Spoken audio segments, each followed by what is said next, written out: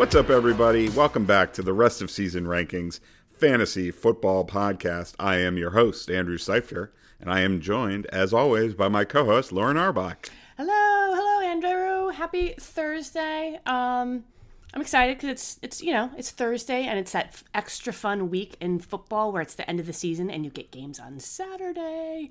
So that's always fun. So yeah, it's a fantasy play. I have so much to be excited about right now. Yeah, Urban Meyer got canned. That's number one. Right? That's number one. I am list. a James Robinson truther, so I am extremely excited to see Urban Meyer gone. Not to say that that's going to suddenly turn the Jaguars into a offensive juggernaut, but they do get the Texans and the Jets the next 2 weeks. So kind of all he needs is 15, 20 touches, and I think he can do the rest. It's basically he just needed his coach not to constantly be undermining him and standing in his way. I really think that that's true. I mean, I would not be surprised if Robinson just goes off these next 2 weeks, which is really great for James Robinson and the Jaguars, but also for those managers that roster him during the playoffs with these just juicy matchups, right? Yes, and we will be getting to that first matchup that we were talking about there against the Texans in our show today, because as always, we will be previewing every single game for this week 15, the first week of the fantasy football playoffs in most leagues. So it's a big one. We've got Thursday game, we got Saturday games, we've got COVID craziness. Enough with the COVID already. It's so hard to keep up with it, with everything, I know. I I don't want to rant about it, but I have this routine during football season where on Mondays I update my rest of season rankings up at rosrankings.com. We post those Tuesday morning. Then we do our waiver wire preview show on Tuesdays. I write my Fantasy Pros article rounding up every running back situation for fantasy purposes on Tuesdays. And then usually Wednesday is my rankings day where I dig in and do my rankings. And I have to say, it's pretty much impossible right now to do rankings on Wednesdays because there's just so many situations that are totally up in the air. And, we always have had to deal with injury uncertainty, but COVID is so much more uncertain because it's you don't get updates on these players when they're on the COVID list. You don't hear anything about it. There's nothing. First of all, there's privacy concerns, but then also just there's the fact that it's basically just about these tests. Do they get these 2 negative tests 24 hours apart? And that's when they get activated. So, people keep asking me for updates on Myles Gaskin or something like that. I don't have an update. Nobody has an update. It's it's radio silence until you suddenly hear this guy's been activated from the COVID list. And it's so when you're trying to do rankings on a Wednesday, you have do I put Myles Gaskin and Salvin Ahmed and Philip Lindsay at the bottom of my rankings, or do I assume they're going to play and slot them in where I would have them, or should it be Malcolm Brown and Duke Johnson? I'm looking at it's just so complicated. So, but I'm still number 7 for the season in ranking accuracy for running backs. So there you go. Figured out a way to do that. Number 1 for kickers. Had a good week last week. Number 8 overall for the week. So. So yeah, things are going well there despite the COVID adversity. I think that's all great, your ranking stuff, and I know I refer to you as the running back guru, so I always kind of defer to you anyway on all things running back related. Might have to call me the kicker guru now. I don't understand. I feel I would have a hard time figuring out how to rank kickers. It's just something I know, and we don't really talk about kickers on our show a lot, but I just. I would have a hard time ranking them, but I guess I assume there is some sort of kind of method to the madness and strategy behind ranking. Yeah. I have a lot of things that I look at when it comes to ranking kickers, and I feel like my process works pretty well. Well, clearly. Yeah. So, it's, a lot of it's predicting the game flow. So I like to look at Vegas odds, which team, if a team's a heavy favorite, then that's, a team that's projected to score a lot of points and a heavy favorite. That's kind of the 1-2 punch there. Okay. Then just you obviously want kickers that, have a strong leg and can make 50-plus yard kicks. You want kickers who are accurate. You want kickers who ideally will not be playing in the weather conditions we saw in that Buffalo New England game, things like that. But really the number one thing for me is really game situation, and I feel like people stick to the kickers that they know, and really like I think the biggest reason I have highly accurate kicker rankings is that I don't wed myself to that. Like I will put Justin Tucker as my kicker 11 for the week, if I feel like he doesn't have a great matchup like this week with Green Bay, so you have to be flexible with this stuff. Like, sometimes I pull up kickers that are, not ones you would think of, like Dustin Hopkins or something, and he ends up being my number one kicker for the week, so you just have to be willing to shake it up a little bit, I guess I would say. Yeah, it sounds very situational, where you really have to kind of think about all these kind of aspects, not only just like the kicker leg, but, like you were saying, you kind of have to predict, game flow. And then if there are weather conditions and just kind of, it's almost kind of like this, you have to think about a game in a complete package, right? And like, absolutely. How you think it's going to go. Yeah, it's interesting. Yeah. Yeah. Well, congratulations on that. Well, thank you. And I know there's a lot of people that say ban kickers and get rid of kickers. And, there's definitely a lot of chaos with kicking. But I do, like I said, I do think there is a method to the madness, and really as much as there is with other positions, to be honest. So, right. I'm not sure that argument really holds water that like kickers are totally random compared to, maybe all these other ends, positions. Yeah. I mean, maybe you can try and predict kickers easier than tight ends. Yeah.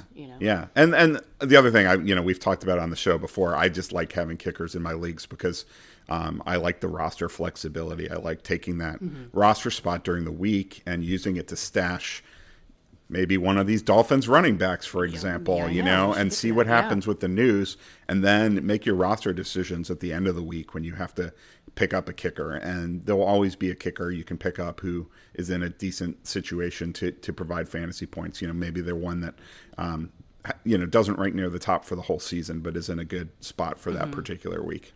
Interesting. Yeah. Yeah. I like that background to that. Thank you. Cool. Well, I'm glad we could get some kicker talk in. I really am excited today. It took us 15 weeks, of the season before we could talk about kickers, but here we are and we did. So I know we never include them in our waiver pickups, but people will just have to look at my rankings to get that information, I guess. Yep. All right. Well, it's Thursday, and that means it's preview day. So why don't we hop right in and look at the Week 15 matchup, starting with tonight's game. Between the Chiefs and the Chargers. The Chargers. Yeah, this should be an interesting game. Austin Eckler is expected to play. He was questionable coming in with that ankle injury. It sounds like he may not get his full workload. I believe NFL Network reported that this morning. But, by the same token, I saw that there was a similar report about that last year. When he was coming off of an absence from injury, that he wouldn't get a full workload, and he got 25 touches against Buffalo last year. So it's hard to know exactly, but I guess the real thing is you just play the guy, right? I mean, you're not very, very few fantasy managers are gonna, whether he's a high end RB1 or a low end RB1, very few fantasy managers are gonna have 2 or 3 other running backs that they would play ahead of Austin Eckler. Right. And you play him, and even if he is limited, he's got that kind of extra oomph, though, because he is active in both the rushing and passing game. So he may get a couple extra shots through the air and stuff. So, you play him, don't think twice about it. But avoid, even if you think like if he's going to be like limited, don't try and guess whether it's going to be, Joshua Kelly or Justin Jackson or Larry Roundtree. Like don't play any of those guys. Yeah, absolutely. Yeah. I mean, even if Eckler was out, I think it was going to be pretty dicey figuring out which of those guys you would trust. But with him active, I mean, those guys are all, way on the back burner. Yeah. What about, so Keenan Allen's back. That's good news. They're missing their starting tackle in this game, though. The Chiefs are missing Chris Jones, though, for the pass rush. So, I don't know. I kind of feel like... Keenan Allen slots right back in as a wide receiver 1 for me. And it means that Mike Williams kind of goes back to being a little more boom or bust. And, Jalen Guyton and Joshua Palmer are kind of off the fantasy radar. They look less attractive, than maybe what they did on Monday. Yeah, although it is possible it could be a shootout. Over-under is 52. Chiefs favored by 3. So, and Justin Herbert's been playing out of his mind lately. So, it wouldn't shock me if Jalen Guyton or Joshua Palmer showed up with a big game, even with Keenan Allen back. I just don't think you can really bank on it. I agree with that. And I mean, what do you think for the Chiefs? Do you think this will be kind of a heavy, because LA, you tend to attack them on the ground. Do you think this will be a heavy kind of CEH and Darrell Williams day? It could be, yeah. I mean, the Chargers also are not great against tight ends, so I don't know. I mean, maybe Kelsey's been really struggling lately, but maybe this is a game where he can get back on track. Yeah. They're really great covering wide receivers, but I do also sort of feel like Tyreek Hill is like not your typical. Yeah, I mean, like matchup data. I guess I don't have the numbers to prove this, but I get the sense that like matchup data with wide receivers doesn't really apply to him as much as it does other receivers, just because he's going to get a lot of like, it's like one big play can make his day, basically. You know what I mean? So he's not like a Devontae Adams kind of guy where he needs to get a bunch of volume, or Keenan Allen, for example. But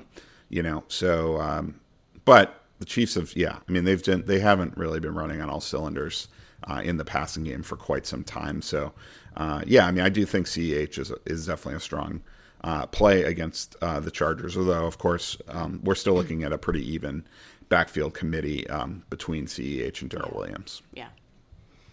Yeah, it'll be interesting to see, but I do think this is a get-right game for Kelsey, because he's been limited to 27 receiving yards in each of the past 2 games. And this is just...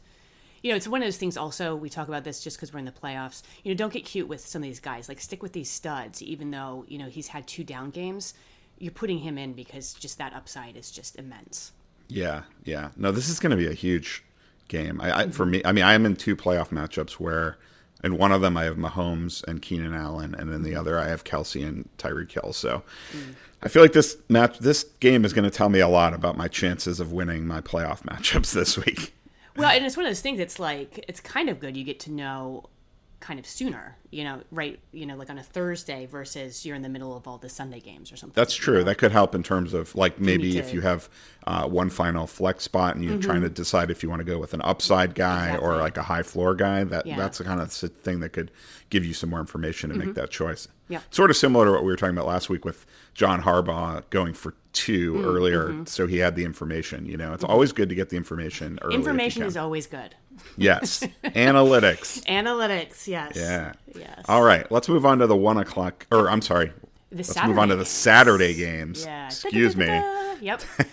So first game is the Raiders against the Browns. And this game is just, it's the ground is shifting under our feet as we speak. Well, we say the Browns, but who does that mean? Who is going to be on the field for the Browns this week? Very good question. Yes. So the over-under on this game is really low now. It's at 38.5. Oh, is it? Yeah, the Browns started out as favorites, and they're now the Raiders are 1.5 point favorites. Okay. Interesting. Yeah, I don't actually think the Browns. We've talked about this before. I don't think there's a huge drop off from Baker Mayfield to Case Keenum. Yeah. But they're going to be missing Jarvis Landry in all likelihood. They're going to be missing 2 of their starting offensive linemen, and actually 3 because Conklin is already out. So 3 of their 5 starting. Conklin. Oh, what's yeah, that? Jack Conklin. Yeah. The other Conklin. Yeah, the other Conklin. The one that you don't pick up and put in your fantasy lineup, but does matter a lot for Nick Chubb. Second Conklin, yes. Yes. They're decimated, and they're starting to have some COVID tests show up on the defensive side of the ball too. It was primarily offensive guys, but Kareem Hunt's going to be out, so Dearness Johnson, I guess, becomes more relevant. I mean, the Raiders are a bad defense. That's a defense you typically want to attack, but it's really hard to have confidence in any Browns given everything that's going on. I mean, Nick Chubb is the one exception, I guess. Yeah, and I mean, in terms of thinking of that passing game, is it Donovan Peoples-Jones, Austin Hooper, and David Njoku? I mean, those are the 3 that kind of. Austin Hooper also ended up on the COVID list. And Njoku is back. So yeah, so Njoku is a sneaky tight end player. Interesting. Okay. Yeah, he is a sneaky tight end play. The question is whether their offensive line is so decimated that it's just going to kill the passing game. But no, I don't hate. I think Njoku is like a definite consideration as a tight end streamer this week. I think, yeah, I can see that. Yeah, I didn't catch that Hooper news. I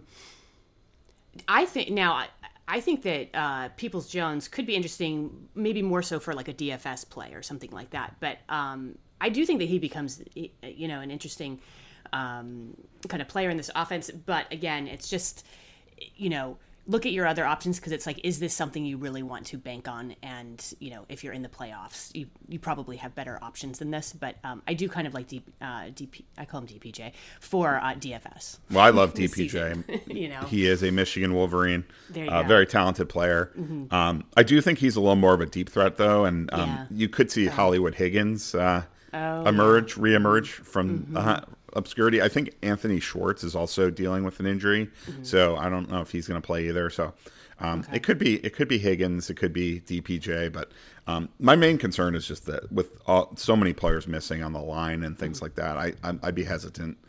If it would just Jarvis Landry out and everybody else was healthy, I could see DPJ more, but I'm kind of just shying away from the Browns offense in general. No, I think that's a good point. Yeah. And what about on the Raiders side? I mean, can they take advantage of this decimated Browns team, do you think? We'll find out. I mean, I don't know. I feel, David Carr, I mean, I know, Derek Carr. Oh, God, see?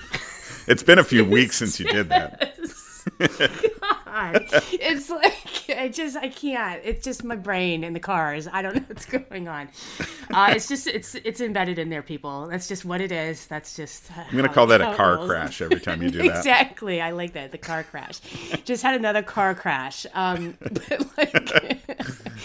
Yeah, I mean, Derek's just, I don't know. The Raiders have been kind of on a downswing, I feel like, outside of Hunter Renfrow. I mean, Renfro's still, chugging along and giving you, I think, fantasy production. And, maybe this is a good game for Josh Jacobs, too, because, with him, kind of being active in both kind of the rushing and passing role. And we've seen his kind of touches and stuff go up recently. It's just, Carr's really kind of been unpredictable, and he's, you've been talking about it. I was really high on him in the season, but he's come kind of crashing back down to earth. Probably in the past 4 games or so. And so I don't know. I mean, maybe they can, but I mean, they're out of the play. They're out of the hunt, right? Like no. Are they? They're not. Oh, I thought they were 6-7. They're in. They're 6 and 7. Oh, okay. Yeah. Well, maybe that'll put a little fire in their belly, and they can take advantage of the Browns here. But I don't know. I'd kind of be wary to count on it or be confident in counting on it. I guess. I mean, my rational brain tells me that like this should be a game that the Raiders like kind of comfortably can control, and that could mean a lot of Josh Jacobs. But I don't know. It seems like that could be a trap. I mean, we've seen a lot of times teams that seem like they're falling apart come out and play great, and maybe the Browns rally and actually can find a way to win this game. I mean, I don't think there's going to be a lot of points scored either way, but yeah, no, I think Jacobs is like a high-end RB2 in this matchup, and Renfrow is just a must-start at this point. I mean, like, he's borderline RB or wide receiver 1 at this point. It's kind of funny thinking of him in the beginning of the season to where he is now, how we talk about him. We're like, you just throw him in there. I mean, you don't think about it. And before, it's like, you could play Renfrow. Right. there's not a lot of touchdown upside. Right. He used to be a poor man's Cole Beasley, and now he's like a poor man's Devontae Adams. It's like that 15-week change or whatever, and so anyway, that's another topic, but yeah. So we'll see what happens. Should be an interesting game. Speaking of, the other Saturday game also is going to be very interesting. That's the Patriots at the Colts. Big game for the AFC playoff picture. Both teams coming out of their bye should be relatively healthy. Damian Harris did tweak his hamstring before the bye. He got in a limited practice on Wednesday. So it certainly seems like he's going to suit up. Whether he gets his usual allotment of snaps kind of remains to be seen. The Colts are a tough run defense. But the Patriots they're just a really potent run offense at this point. So it's kind of strength versus strength there. I kind of, based on the uncertainty with Harris and then just the fact he's going to split pretty evenly with Ramondre Stevenson, with Brandon Bolden also playing on passing downs. I mean, I kind of am treating Harris and Stevenson as like high-end RB3s, I think, in this matchup. Yeah, I think that's probably fair. Yeah, I agree with that. I think, do you have any confidence in like Kendrick Bourne or to a lesser extent a Jacoby Myers? Or are you just like maybe flex options? Or no? I think a greater extent Jacoby Myers. I mean, to me, Bourne has more upside, but he also is. It's just really hard to predict when his. Oh yeah, no, I meant that. That was flipped. Sorry, I said that wrong. Yes. Yeah, I mean, Myers has the higher floor. Yeah. Bourne has the higher upside. So it's kind of like what we were talking about before. If like you have some Chiefs and Chargers and you find out that you're in a hole or you need something big, then you might lean towards Bourne. Or if you're ahead and you just want to, that safe floor, especially in a PPR format, I would probably lean towards Myers. But at the end of the day, I mean, if you're in the fantasy playoffs, I would hope that you would have 3 wide receivers who are better than both of these guys. Because, I mean, I have Myers as my wide receiver 40 right now and Bourne as my wide receiver 46. So they're both kind of outside of that 12-team starter conversation for me. Yeah. And then with the Colts, are you excited about anyone outside of? I should call them. I call them the Jonathan Taylor Indianapolis Colts. Right. Are you optimistic about anyone else outside of him? Michael Pittman or anything? I feel like I'm kind of zeroed in here on Taylor. I feel like for fantasy purposes. Yeah, absolutely. I mean, it's obviously a really tough matchup, but I don't know. I mean, Pittman is a really good player, so I can see sticking with him. I think I would probably have him as like a low end wide receiver 2 is basically how I'm looking at Pittman coming into this game. But it's definitely not an ideal matchup for him. And I'm steering clear of Carson Wentz. He's not really in the streamer conversation. Yeah. I agree with that. Yeah. All right, now let's move on to the Sunday games. We'll start with the 1:00 games. We'll start with another NFC East battle, Washington at Philadelphia. Over-under is 44. The Eagles are 7-point favorites. It came out this week that Jalen Hurts' ankle injury was actually a high ankle sprain, which is not ideal. He has had close to 3 weeks to rest that ankle at this point, between sitting out the last game before the bye and then getting the bye. So, a lot of time to rest it. He's splitting the snaps evenly with Minshew right now. Nick Sirianni said that Hurts is trending up. So to me, that says he's probably going to be the starter for this game. I guess the question then is like, does he have limited mobility? Because he needs that mobility for fantasy. I mean, he's not an upper echelon passer at this stage of his career. No. So even though the matchup with Washington is pretty appealing, I'm going to be watching closely to see the reports about his ankle heading into this game in terms of whether I consider him a high-end QB1 or more of a low-end QB1. Yeah, I think that's fair. And say, Gardner Minshew, say if he were to get the start, I think I would probably put him kind of in back end QB1 territory. I mean, it's a very good matchup, and right. He can. He's shown that he can play. It's not like he's has to get his feet underneath him or anything. Like Gardner Minshew knows how to play football. Yeah, for sure. The only thing I would say about that though is all the buys are done now, so it's kind of like.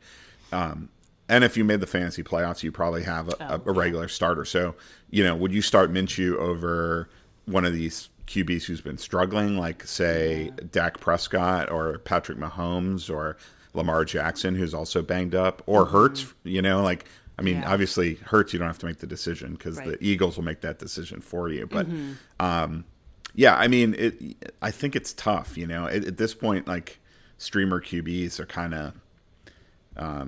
you're having to play them over a very established guy. Right. Yeah.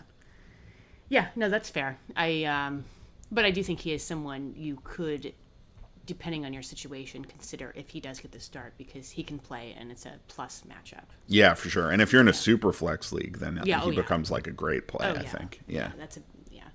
What about their backfield? Because since they are coming off of a bye, prior to that, there was always someone injured there, but it looks like Miles Sanders will play, correct? Yeah.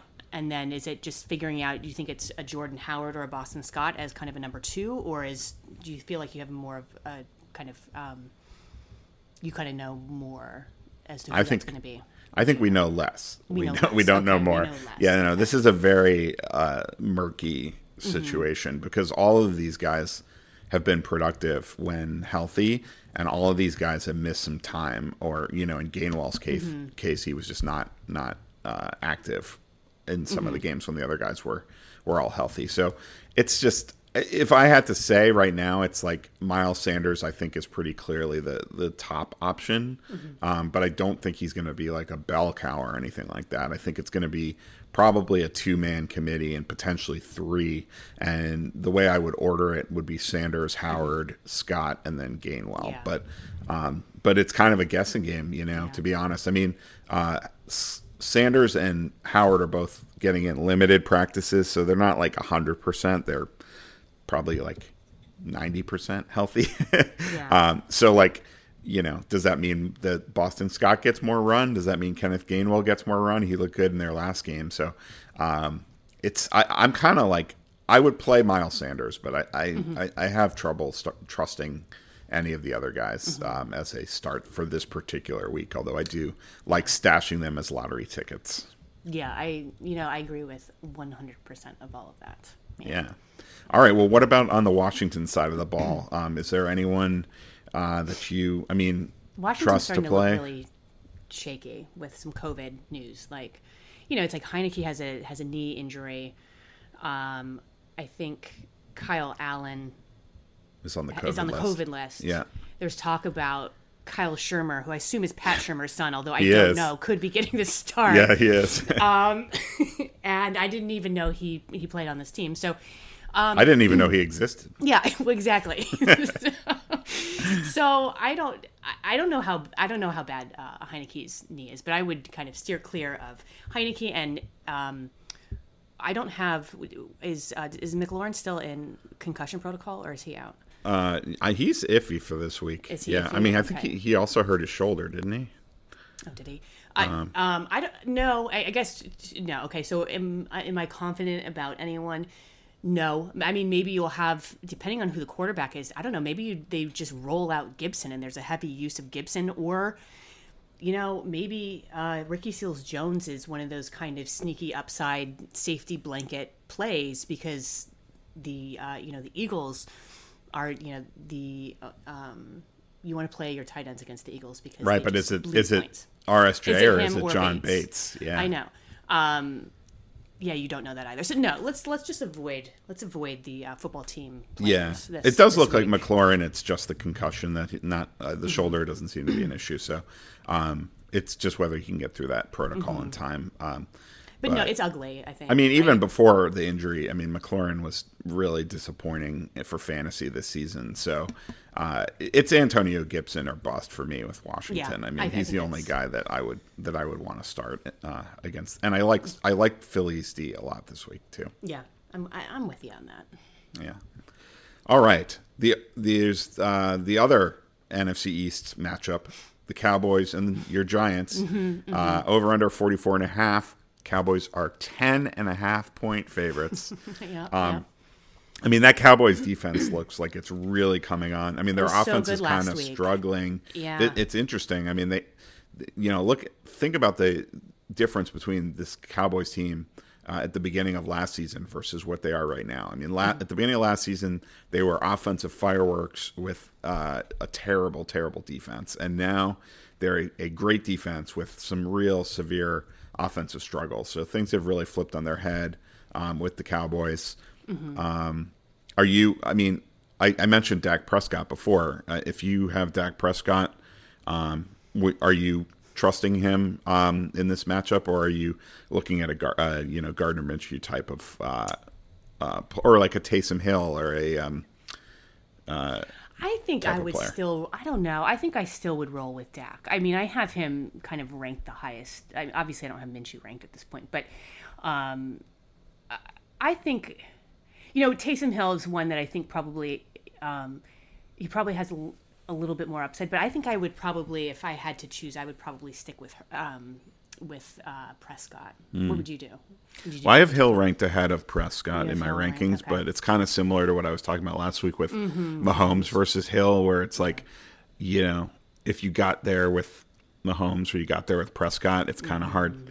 Do you have Still the roll with courage to them. actually bench them for Yeah. Taysom Hill? I also have Kirk Cousins ranked ahead of Prescott this week. I really like Kirk Cousins this week. Yeah. I think other guys like Russell Wilson and Joe Burrow are in that conversation too to play over Prescott, but I think I would probably stick with Prescott I would over play those guys. I would play Prescott over those. Yeah, those I two, would too, think. but it's Yeah. close in my opinion. Yeah. So, I'm not starting like a pure streamer like a Big Ben or a Justin Fields or a Tua over Prescott, but I do have. I mean, it's hard to be super confident in him right now. Yeah, no, I think that's I think that's a totally fair point. Yeah, and I don't know what that means for their wide receivers. I mean, I feel like you're just kind of sticking with them though. Yeah, I don't really. This is like kind of a receiver crew that, for the most part, even if they either have kind of like limited kind of. The Cowboys aren't maybe passing as much as we thought they would. It's a crew that I never question about putting in, with regards to Lamb, Cooper, even Gallup to a certain extent. And no, I would continue to roll, especially those first two guys out there. But yeah, like I don't have anything wrong like with Gallup being kind of like a flex. I think he's like a totally fine flex play. He's definitely at like a every week wide receiver 3 right now. I feel like, and if this offense can get going, then it's even more exciting to have those guys. What about the running game though? Well, that's where I think the question. It's more of is that backfield and how much they're going to, use Zeke and how they're going to use him. And I know Pollard is back this week, correct? Is that? It's not certain yet. He's trending towards being back, but I actually think he missed practice yesterday. I'm going to pull that up really quickly. The initial reports at the beginning of the week were promising about him playing, but yeah, he did not practice yesterday. He's dealing with a partially torn plantar fascia in his foot, so that's a weird injury because it's kind of like the best way to heal that is to fully tear it. But then you need a few weeks of rest after that. Yeah. So alternatively, you try to play through it, and then you're kind of just not going to be as explosive, and it's a pain tolerance issue. And so I don't know. It's sort of both. I mean, Zeke has been dealing with his knee injury all season too. Although I think he said recently that it's feeling better lately, but I mean, we haven't seen that translate into better performance. Right. I mean, his metrics in terms of elusiveness and things like that are way down from previous seasons. So I don't feel great about either. I mean, I think they're both more like RB3 types. I mean, if Pollard is out, then Zeke gets a bump, but maybe Zeke is like a low end RB2 because he's always like got a pretty good chance to find the end zone, I suppose. Yeah, I think I agree with that. I mean, I also wouldn't be surprised if, depending on kind of how this game goes, if Dallas gets up, I then wouldn't, by a bunch, I wouldn't be surprised and if you see a lot of Corey Clement then, like we did last week. But again, for fantasy purposes, that doesn't, you're not really paying attention. You're not like playing Corey Clement, but. Right. I mean, if Pollard was like put on IR or something, I would say Clement would become like a must roster player. But, yeah. Oh yeah, for sure. I agree with that. But that's that's always, I think that is more of the question mark kind of aspect of the Cowboys with me is that backfield versus their pass catchers. Yeah. I mean, if you're going with anything with Zeke, I mean, it's just the history against the Giants. I mean, it's like, I just feel like every time Ezekiel Elliott plays the Giants, he ends up with 2 touchdowns. And that's totally anecdotal. I haven't looked at the numbers, but it should be a very favorable game script for Dallas to pound the rock. I agree. On the flip side, are we excited about anyone over here in the Meadowlands? I don't think so. No. I mean, Saquon is the one guy that you're starting, but he's actually still showing up on the injury report with that ankle injury. So I don't know if that's just like more maintenance or if it's still bothering him. But we did see Devontae Booker play more snaps last week. I mean, he's been very productive in limited opportunity this season. So it does seem to me like it's trending. I mean, I know Saquon. You called him having a good game last week. He had that, but it just seems like it's still trending a little more towards a timeshare, and I just don't. I don't know. I mean, I don't think Barkley kind of needs the volume at this point, given the limitations of this offense and maybe his own personal limitations in terms of his physical ability. The injury and everything. So he's trending more towards like mid to low end RB2 for me. Yeah, I think that's fair. I don't see this as a this is not a smash game for Barkley by any means, and I think that. Like you said, I mean, and Booker, and also, we've talked about this before, but if Booker's kind of floating around out there on your waiver wire, he's just a high end stash at this point, and he's also been getting some play, anyway. So, yep. I don't think this is a great matchup for Barkley, and that plus, Booker's involvement, I think he's an okay play, but. He's not a smash play this week. Yeah, especially with that Dallas defense playing the way they are. And I think we can agree to just take a pass on the whole Giants passing game. Yep, we can. Yep. Yeah. But what about Evan Ingram? No. Jake Fromm, they're saying may play some snaps in this game. So we may get that beautiful Mike Glennon, Jake Fromm QB committee. Doesn't that even it has a nice ring to it, doesn't it? Glennon from Glennon. Like, I mean, it's just like, okay, sure, that's where we are at this point in the season with the Giants, and I don't know if it's possible for this offense to be downgraded at all from what it is, but I don't know, maybe. This is just what it is over and with the Giants right now. It's just not very pretty, and for fantasy purposes, you for the most part want to steer clear. Yes, agreed. All right. Speaking of steering clear, the Jets travel to Miami to take on the Dolphins. Over under 42. Dolphins 10-point favorites in this game. Coming out of their bye. We talked at the top about the COVID situation with the Dolphins. Yeah. Unlike some other teams that have COVID issues all throughout their team, with the Dolphins, it's really just about the running backs. Right. All three of their running backs that were on the active roster, Myles Gaskin, Salvon Ahmed, Phillip Lindsay, all still on the COVID list. Gaskin was the first one put on there, I believe, and it was like over a week ago. So maybe there's some hope he gets activated before this game. The only thing I can say is that the Jets are the number one matchup for running backs, and I kind of want whoever is going to start for this team as a flex option. I mean, I think if it was Gaskin, I'd feel like he's a mid-range RB2. With these other guys, it might be a little dicier just because you don't know who exactly is going to get the work. But, right now I have Malcolm Brown and Duke Johnson stashed in a league. Malcolm Brown is still on IR, but he's practicing, so he could be it sounds like he's probably going to be activated this week, especially if those other backs stay on the COVID list. He was actually at various times early in the year the lead back for the Dolphins. Mostly it was Gaskin, but there were a few games where Brown led the team in snaps. So, I feel like if he's active, he might be the one I'd go with. But I just read an AP article that said Duke Johnson could be the lead back this week. So it's going to be one of those things we just need to follow the reports right up till game time. Yeah. It is such an enticing situation, I guess, say if it is Duke Johnson, because you can't get much better, right, than running on the Jets. And, and then they get Houston next week, but who knows who will be healthy next week. But I did see that Pro Football Focus listed the Dolphins as having the worst offensive line in the NFL right now. So that is one. It's kind of we talk about strength versus strength. This would be maybe weakness versus weakness because the Dolphins haven't really run the ball effectively all season, but they are 10-point favorites. So I kind of feel like remember those games where Myles Gaskin got like 20 carries for like 45 yards or something? Yeah. Like, I feel like if you get 20 carries against the Jets, you're going to have to get more than 45 yards. My concern, though, too, is like, what if they just rely on the passing game. I mean, I know. I mean, I don't know. I could. Do you see If they that get up by something? 2 touchdowns or something, I don't. No, they I probably don't think they wouldn't, will. I guess. I mean, Brian Yeah. Flores is a pretty conservative coach. I don't think they're the kind of team.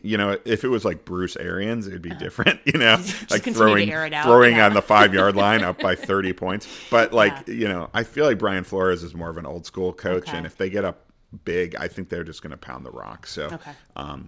I'm kind of, I don't know. I can't help myself. I really want to start a Dolphins running back this week, Mm-hmm. but I need to know that guy's going to be the starter. If it's like an uncertain committee between Brown and Duke Johnson, that would kind of be the worst case scenario in my opinion. Yeah, but I admit it is very tempting if it is who is running back there. So yeah, we'll see how that goes. Yeah. And I mean, they can pass the ball against the Jets too. I mean, Mm-hmm. the Jets give out fantasy points like candy to all positions. So we talked about Tua a little bit on the waiver wire show. We talked about Devontae Parker on the waiver wire show. Jalen Waddle, I think, is the best fantasy option in this offense right now.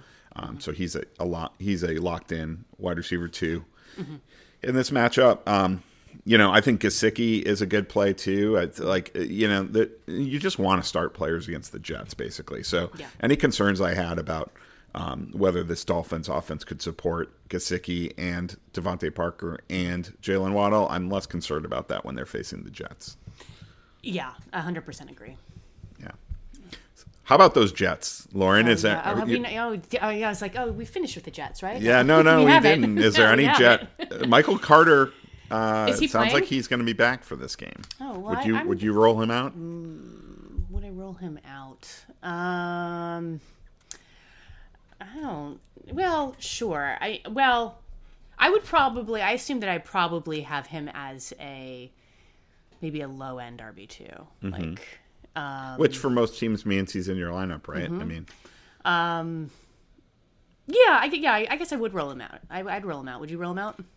I have him as my RB29, which means I probably would. I mean, in most situations, you're probably going to need to use him if you have him. I mean, if you're really loaded at running back, then I would rather wait a week and see.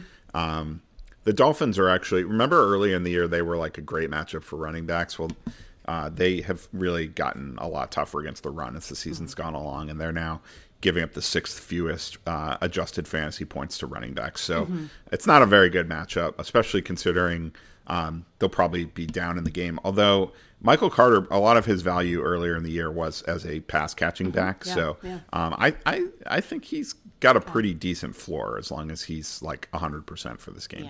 Yeah. No, I can totally see that. Are we chasing any of the receivers here? No, I'm not. Yeah, No, I it's just Zach Wilson is just not looking good at all, and I heard Evan Silva compare him to Jake Locker. That's not a comparison you want.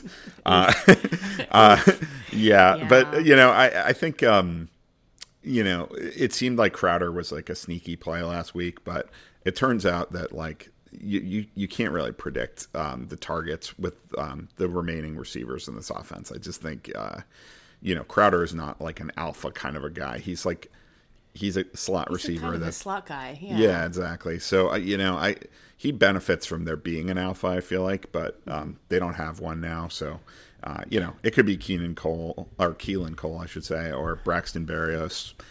I don't know, but I don't really. The right answer is probably none of the above. Yeah. Agreed. All right. How about Arizona at Detroit? Talk about a mismatch. Over under 47.5. Cardinals are favored by 13 points. We got some bad news on DeAndre Hopkins. He's going to have surgery on his knee for an MCL tear. He is done for the regular season. They're hoping they can get him back if they make a deep playoff run. But for us fantasy fanatics, that doesn't do us any good at all. It does not, and I feel like this is one of the last points you made in our last show. Is that like you're like, no one's talked about this because this injury happened at the kind of tail end of the game, and so there's no kind of updates on this. And you're like, I hope it's not bad, Yeah. And Yep. it's like, oh well. He's gone. He gone. He gone, yeah. But the news was a little better on James Conner's injury, which also happened at the very end of the game.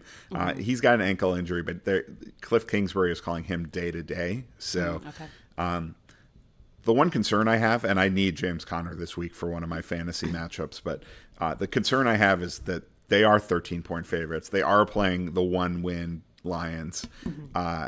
They are getting Chase Edmonds back in all likelihood this week. So I do sort of wonder, do the Cardinals need to play James Conner if he's not 100% in this game? The answer is probably no.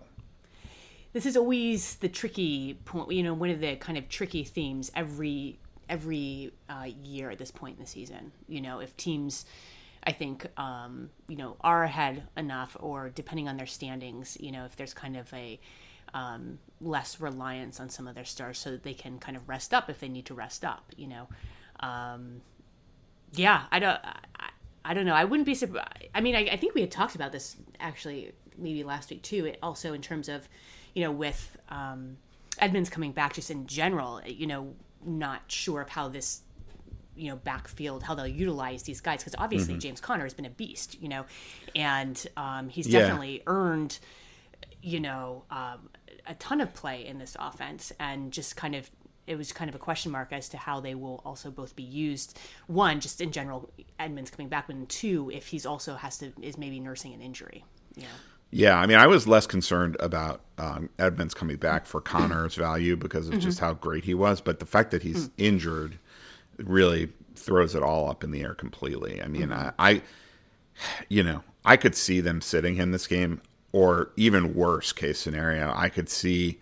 Remember last year how the Cardinals were like so hard to predict with their running back usage? Like Chase Edmonds had this one huge game when no one was expecting him to start, and I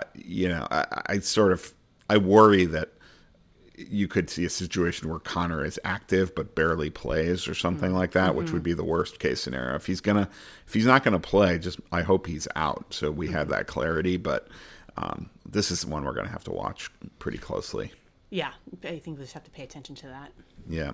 And then with Hopkins out, I mean, I do think that gives a nice bump to their other receivers, and to Zach Ertz, who, I had talked about last week thinking he was maybe getting squeezed out a little with Hopkins back, but now we're back to the no Hopkins Cardinals. So I think A.J. Green gets a boost, Christian Kirk gets a boost, Rondale Moore gets a boost, Zach Ertz gets a boost. It's a tough call on who's the best guy between Green and Kirk. I feel like they're both kind of high-end wide receiver 3 types for now. Yeah, I would agree with like most of that. I think that everyone does get a bump. I've kind of been off kind of Rondale Moore. I don't even really think of him a ton when I think of this offense. I know that there's always kind of this upside play with him, but I think it's I think it's just pretty much kind of Kirk, Green, and Ertz, I think, for me, that I'm paying attention to in terms of getting bumps and seeing kind of significant bumps, Yeah, I don't know. I'm kind of, I'm kind of off the Rondale Moore train. I feel like he and Edmonds have some overlap in their skill sets, too, so I wonder if Edmonds being back in the fold kind of makes it less necessary for them to try to manufacture touches for Moore. I mean, he had that 111 target game, but other than that, it's been a very quiet rookie season for and I Rondale. think that he's always just kind of stayed, fourth on the depth chart, and there hasn't been a lot of movement. Even, we have seen a couple games with Hopkins out, and it's just not enough there that I think that you can be confident to rely on. And so, I don't know. I'm kind of more, I like the Kirk Green Ertz call, but not so much with Rondale Moore. Even though you may see a couple bumps, but I don't think you want to be relying on that. I agree. It's more just like a player to keep an eye on now. Yeah. Whereas before you didn't even really need to keep an eye on him. Yeah, that's fair. And on the Detroit side, I mean, it's still very unclear what DeAndre Swift's status is. There were some signs that I think Dan Campbell said he was hopeful that Swift could return this week, but then he didn't practice yesterday, and I believe the Lions beat writer for The Athletic said it's not looking great for this week for Swift. Okay. Same thing with Hawkinson, actually. Yeah. So, Swift and Hawkinson are the two guys that you care about. These in this are the offense, Lions so, you want yeah. in general. So if those guys don't play, and they're playing a really tough defense too, I kind of feel like it's hands off. I know that a lot of people were excited about Amon-Ra St. Brown because he's gotten a lot of targets lately, but he's more like a PPR wide receiver 3, and this is a bad matchup too, so it's kind of rough in Detroit. Yeah, I think that's true. I wouldn't be surprised if you see kind of bumps. It's tough to go higher than a 12-target game each week, but he's done that for 2 weeks in a row. St. Brown has, and but I think between him and Reynolds, you may see bumps, and maybe one, could have a good day, but that's not. You don't want to be chasing that at this point, trying to grab Lions in a difficult matchup. Well, there's 2 Reynolds now that are worth discussing in Detroit. Oh, Craig! There's Josh I forgot about and Craig. Yeah, I forgot about Craig. So I actually have stashed Craig in a couple places. I think that's a good move. Not because of this game. I don't want to use him this week, but the thing is with this DeAndre Swift situation. Like, first we heard he could go on IR. Then we heard that they're hopeful he can play. Then he missed practice and sounds doubtful for this week. So it's really all over the place there. But if Swift is not able to return this season, and it is a lost season for the Lions again, so they don't really have a lot of motivation to bring him back if he's not healthy, So there's a chance he gets shut down. And after this week, they get Atlanta and Seattle the following 2 weeks. So I actually think we've seen stranger things than a guy like Craig Reynolds coming out of nowhere and winning people fantasy championships. I mean, those are 2 really plus matchups in weeks 16 and 17. So I like the idea of stashing Craig Reynolds and just seeing what happens with DeAndre Swift, because Jamal Williams could come back at any time from COVID list as well, but Reynolds showed a spark for them last week, and I'm not really sure that Jamal Williams would even play over Reynolds at this point. So if Swift is out and they're really going with these young guys, they might just give Reynolds a chance to show what he can do down the stretch. Yeah, I like that. I mean, I think that's a really kind of sneaky move, and it's a good strategy. I think that's good. I just a side note, I always think that Craig Reynolds, that just does not sound like a football name for me. I don't even know what that means when I say that, but I feel like when I think of a Craig Reynolds, it's Craig from HR. It's an accountant or something. Yeah, it's and it's oh yeah, no, he's running back. I'd be oh, okay. I thought he worked in HR. Yeah. No, but I think that's a good strategy. I like that. Cool. Yeah. All right. Tennessee at Pittsburgh. Over under is pretty low, 41.5. Titans are favored by 1.5. I talked on the waiver wire show that I do sort of like Ben Roethlisberger as a streamer this week.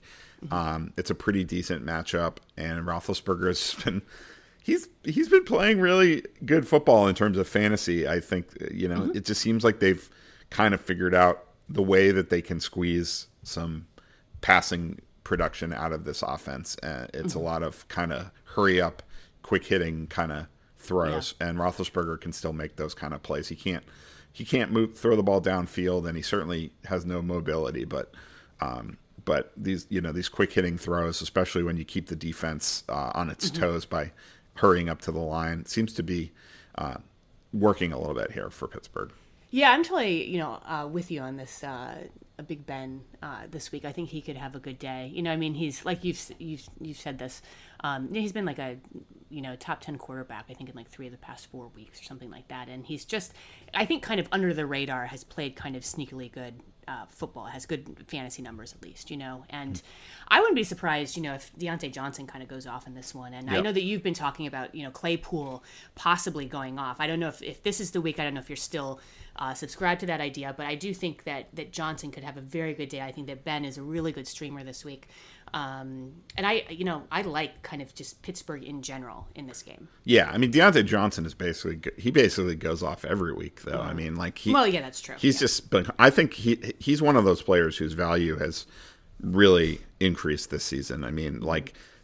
We talk about Renfrow and how much he's improved, or how much his value, his fantasy value's gone up. I think Deontay Johnson has had a similar spike. It's just he started at a higher point. So now, Deontay Johnson is finding himself in the top 5 wide receiver rankings more weeks than not. And this certainly is a week where you can look at him that way, I think. Yeah. He's just like always he's probably the best bet in the league or close to it to get double-digit targets in any given game. Yeah. But yeah, I mean Claypool, I don't know. It's more of the same with him. It's just he's a very volatile player, but he still produces when given the opportunity. His production per target is very high. So it's just a question of whether he's going to get benched or something like that. Yeah. But he's definitely capable of making big plays in this game. So I'm still looking at him as like a viable wide receiver 3 to consider. Yeah, I think that's fair. Yeah, I don't know. I like him. What about on the Tennessee side? Are you buying into Julio Jones as like an option this week, or is it that a little too shaky? I feel like he's an option. Yeah, I have him as my wide receiver 38, so yeah. I'm kind of leaning against using him. The problem is he didn't play that many snaps last week, and we don't know for certain that he's going to play like 80% of the snaps this week either. I mean, he could still be kind of limited. That's just been the story of Julio Jones for the last couple of years. And, he's also probably not as good as he used to be either. So I don't know. I'm pretty hesitant to invest in the Titans passing game at this point. I'm more interested in Deonta Foreman, actually, because the Steelers running defense has been really bad this season. So it does look like Foreman kind of put some distance between himself and Dontrell Hilliard last week. So I think Foreman is a pretty good bet to get 15 plus carries and find the end zone. Yeah, no, I agree with that. And I think I guess quickly going back to Julio, I saw some report saying they didn't play him just because they were kind of easing him in, and so I don't think you should just make the assumption that he's going to be playing more this week, and because he does have such kind of this, he has a track record with these injuries and kind of coming in and out of games, and I think that like you said, I think that he's an option, but I think you need to look at what your other options are as well before if you were to use him, because he's one of those players where he could start and then just get pulled out of the game due to an injury. I feel like that's, and so you don't really want that, right? Yeah, and there's it's interesting with the Titans because I feel like they're motivated to try to get that bye in the AFC, and there's only one bye now with the expanded playoffs. But at the same time, I think that they recognize that they're not really at their peak right now. I mean, they're trying to. I think their number one goal is to get healthy in time for the playoffs, where they can actually have Derrick Henry back, have AJ Brown back, have Julio healthy, and then they'll be a really dangerous team in the playoffs. So I think that's their number one priority, rather than trying to push Julio through if he's not 100% and not ready to play 80% of the snaps. Yeah, that would be wild if they. If that happens and they come back and everyone's healthy and then they just go off. It could definitely happen. I mean, and that defense is not, they're not elite by any stretch of the imagination, but they're not bad either. So yeah. All right.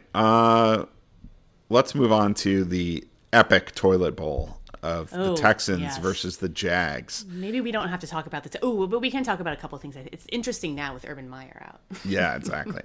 So the over-under is 39.5. Jags are favored by 4. We'll see if that over-under ticks up now that Urban Meyer's canned. Let's see if that can move spreads. But yeah, I mean, we talked a little bit about it at the top. I think that I thought last week was going to be a James Robinson squeaky wheel game, but maybe this is the week. The bottom line is I think you have to stick with James Robinson if you have him. I mean, it's just such a great matchup. I mean, look at what Rashad Penny did against this Texans defense last week. And also, by the way, Carlos Hyde, I believe, suffered a concussion. So he may not even play, which means even more likelihood that we see. Yeah, concussion. Carlos Hyde didn't practice on Wednesday. So Okay. I think that just even boosts the odds even more that we see a lot of James Robinson in this game. Yeah, I mean that was one of the first things that I thought of when I saw the little news blurb that Urban Meyer was fired. I was like, you know what, Robinson's going to go off. This is an ideal matchup for him just to go and to run crazy, and yeah, it's a Robinson redemption game. I feel like. Yeah, I hope he's fully healthy. I know he's been dealing with that heel issue for most of the. Not the whole season, but at least for a month now, really. Yeah. So, but he's at least getting in limited practices. There's no reason to think he's going to miss the game. So, yeah, I think that this could be the game where he really gets back on track. I think so too. I mean, does this move the needle on any of the Jaguars' pass catchers at all? Probably not. I don't think so. Yeah. If anything, it makes it kind of less clear what's going to happen, because I kind of feel like I heard that Urban Meyer was really not involved with the defense, but he was interfering a lot with the offense. So Darrell Bevell didn't really get to structure the offense the way that he necessarily wanted to. And that might, I don't know whose idea it was to feature, Laquan Treadwell and Tavon Austin and Jamar Agnew and all that, Jamal Agnew. But, I think that that could have been Urban Meyer's idea. I don't know. So maybe we see going back to Marvin Jones and Laviska Shenault now, but I don't know that. So I definitely will be interested to see if anything changes with the passing game usage in Jacksonville, but I'm not going to rely on it in the fantasy playoffs. No, I agree with that. But just real quickly, aren't Darrell Bevell's kind of his schemes, don't they tend to be a little pass heavy? No, I think he's more run heavy. Is it run heavy? Oh, yeah, okay. I had that backwards. Okay. Yeah. All right. So then never mind. I don't know what I'm talking about.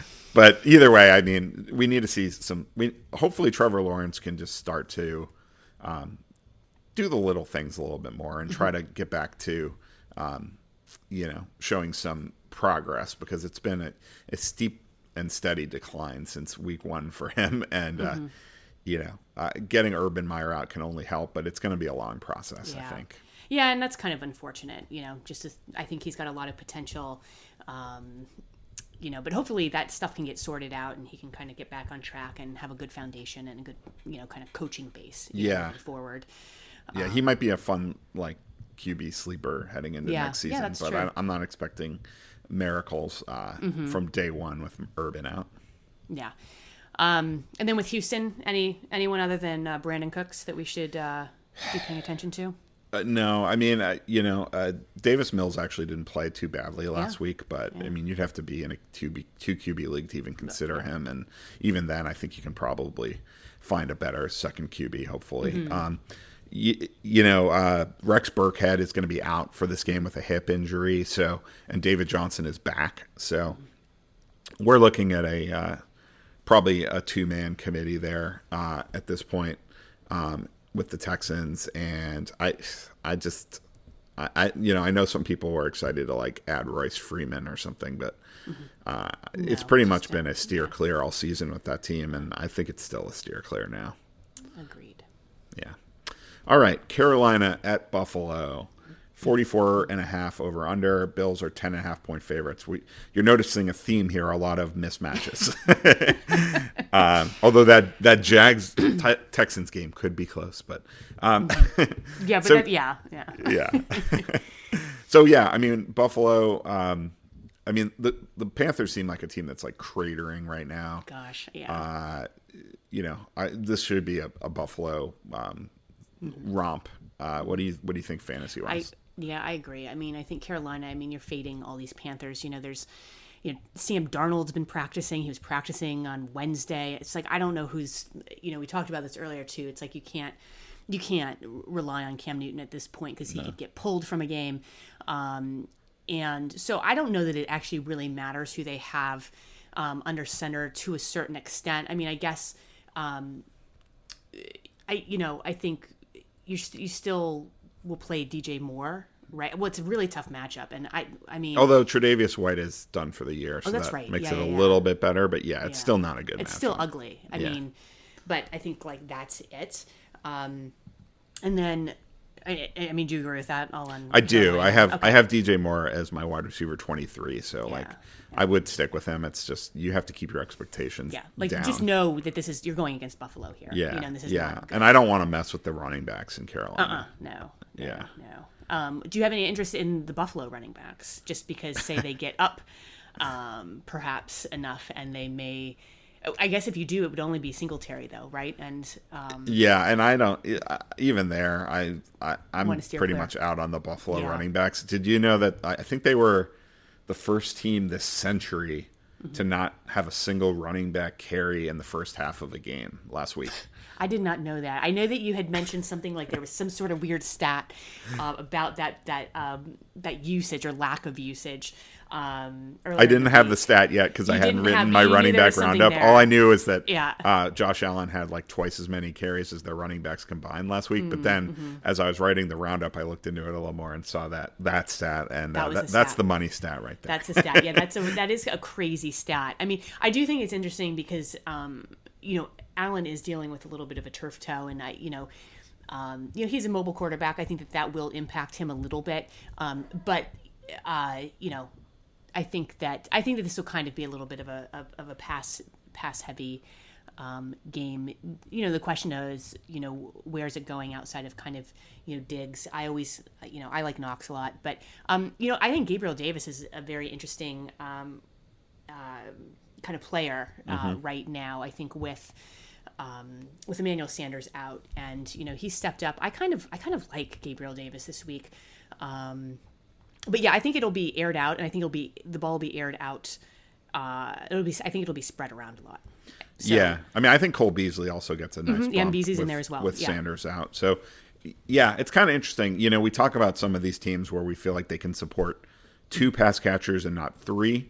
I think with Buffalo, it's like they can support 3 and not 4, maybe.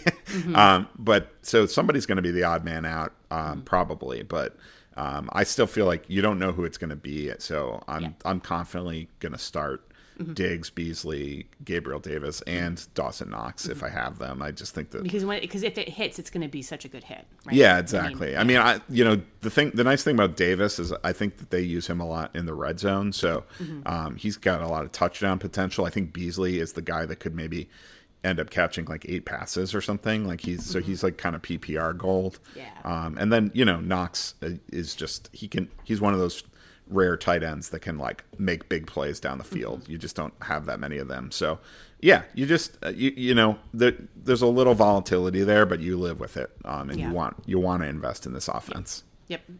It makes sense to invest in this offense, especially when they have no running game. I mean, that just also helps the likelihood that all the pass catchers can hit simultaneously. Agreed. Yeah. All right, Atlanta at San Francisco, another mismatch. 49ers are favored by 9. Over-under is 46.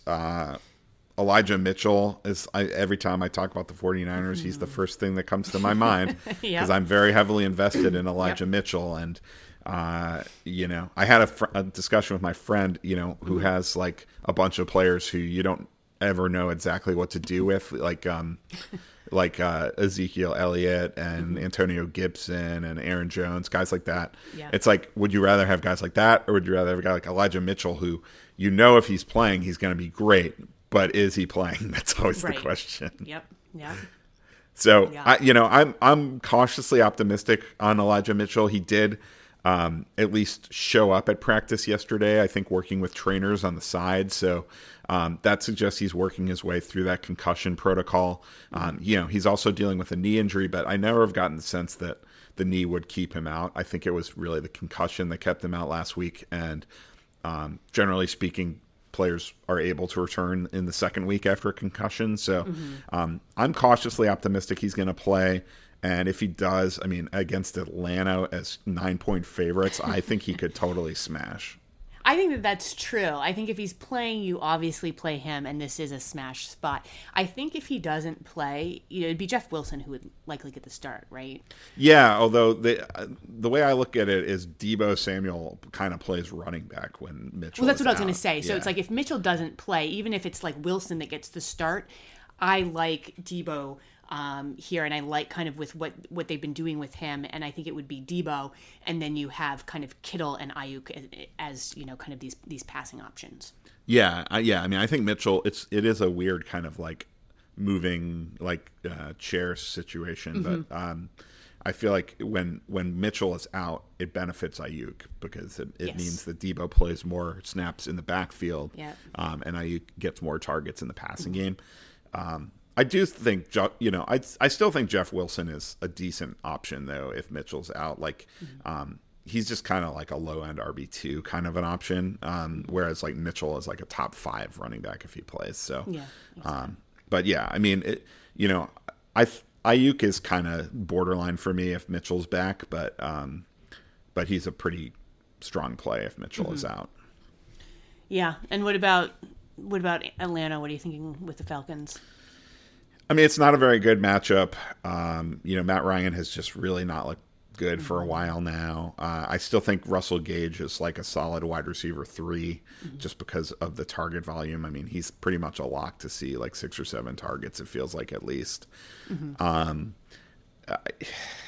I don't know. I like Cordell Patterson, of course, you're still playing. His snaps are kind of down, but he's getting like a lot of running between the tackles work. So you got to stick with him. Kyle Pitts, again, it's just kind of the same conversation, really. It's like every week we have this exact same response. Yeah, I mean, he's like a borderline top 10 tight end just because of the likely volume and then the potential upside of a blow up game, which could. I still think we're gonna see another Kyle Pitts blow up game before the end of the year. I just don't know when it's gonna be. Yeah, it's funny. I feel like we could, if something happened to this section of our audio for this week, we could easily go back to another week and just pull what our thoughts on the Falcons are and just insert it. Yeah, that's true. Not much has changed. The only thing that maybe has changed is Mike Davis, right? Yeah, Mike Davis. Yeah, I kind of am like, my ears kind of perked up. I just didn't realize that he's had a couple of like decent games and for like the past 2 weeks. So he's really the only kind of new I think coming out of that offense. But I almost heard you make like a Scooby-Doo sound there. It kind of was. It was a little yeah. Yeah, Mike Davis gives me the Scooby-Doo sounds. He gives you the Scooby-Doos. He gives me the Scooby-Doos. So I will have to now I'm going to have to really look and see what Mike Davis does this week, and maybe we'll add him into the conversation next week. He has definitely jumped in the mystery van. Totally. Yeah, he's kind of like a borderline RB3 for me in this matchup. San Francisco is not a great matchup, but he is playing more snaps than Cordell Patterson right now, so that's something at least. Yep. All right, Cincinnati at Denver. Over under is 44. Broncos are favored by 2.5. I did see on Twitter, I think it was Jared Smola pointing out that the Bengals have sort of been underestimated by Vegas consistently this season. Like their projected point total is always pretty low compared to what they've actually done. So, at Denver is a tough matchup, though. I mean, there's only a few teams in the league where I actually highly factor in them being the home team. But I think that after Arrowhead, like playing in Denver is one of the toughest ones. So, that is a factor for this game. It is a low over-under, but I actually think that this could be a good Joe Mixon game, though, because I do think this line is a little skewed. I think that Cincinnati can win this game, and I think that they can run the ball a fair amount in this game, even if it's a close game. No, I think that's true. I think when I heard you say I think this could be a really good game for Joe Mixon, I thought you meant like Joe Burrow. I was like, because like I don't like. I mean, but yeah. So I agree with you actually with Mixon. I think that we've talked about this a little bit before, but I think that there could be some positive game script. I think with him, and if they are ahead, this is always good for Mixon because he's less really involved in the passing game. So yeah, I mean, even if it's just like close, Denver is just not the kind of team that's going to like run out to like a 2 or 3 touchdown lead ahead of you. Points. Yeah, right. exactly. Yeah. So yeah, no, I agree with that call. But you're sticking with Jamar Chase and T. Higgins, right? I am. Yes. You can't not no. Yes, those are two top pass catching options. Matchup proof, really. Yep. But yeah, Burrow is like, he's not the greatest streamer I think this I have week. him lower than. I think I may have him lower than most this week. I don't. He's definitely out of my top 12. I mean, I still think he's I like have him top at 15, 14. but yeah. I have him 14. Yeah. But yeah, and who knows? He's kind of one of those guys. I think where I wouldn't be surprised if he kind of puts up decent numbers. But again, I think with that heavy reliance on the run game, and he just really hasn't had to. But he can do it, so it's one of those things you're not surprised really if it does happen. But kind of counting on that week in and week out consistently is not there with Burrow. I don't think. Yeah, I mean, I kind of feel like Burrow, Kirk Cousins, and Russell Wilson are all like in this tier for me, where it's like they're not every week must start players, but they're like guys who, like, if they have a good matchup, I want to start them, and if they have a bad matchup, I'm probably not going to start them. They're just like in that borderline, Yeah, I can see that. Yeah. Again, with Denver, I guess just we really like Williams and the Gordon combo in that backfield. I mean, we don't ever really get it. This is another team where I feel like we say the same things about their pass catchers, where you just kind of want to avoid because there's not a lot of offense. That ball tends to get spread around when it does get aired out. So you kind of just mostly are interested in that backfield, right, for fantasy purposes. Yeah. It's the rare team where it's like they have two running backs that you like better than any of their wide receivers or tight ends. Yeah, true. Javonte Williams and Melvin Gordon are both a little bit banged up. Williams is dealing with a knee injury, and Gordon has a sprained thumb. But I don't think there's much chance at all that either of them would miss the game, and I would expect their pretty even timeshare to continue. Yeah. All right, so Green Bay at Baltimore. Over under is 43.5. Packers are favored by 5.5. We don't really know the status of Lamar Jackson yet.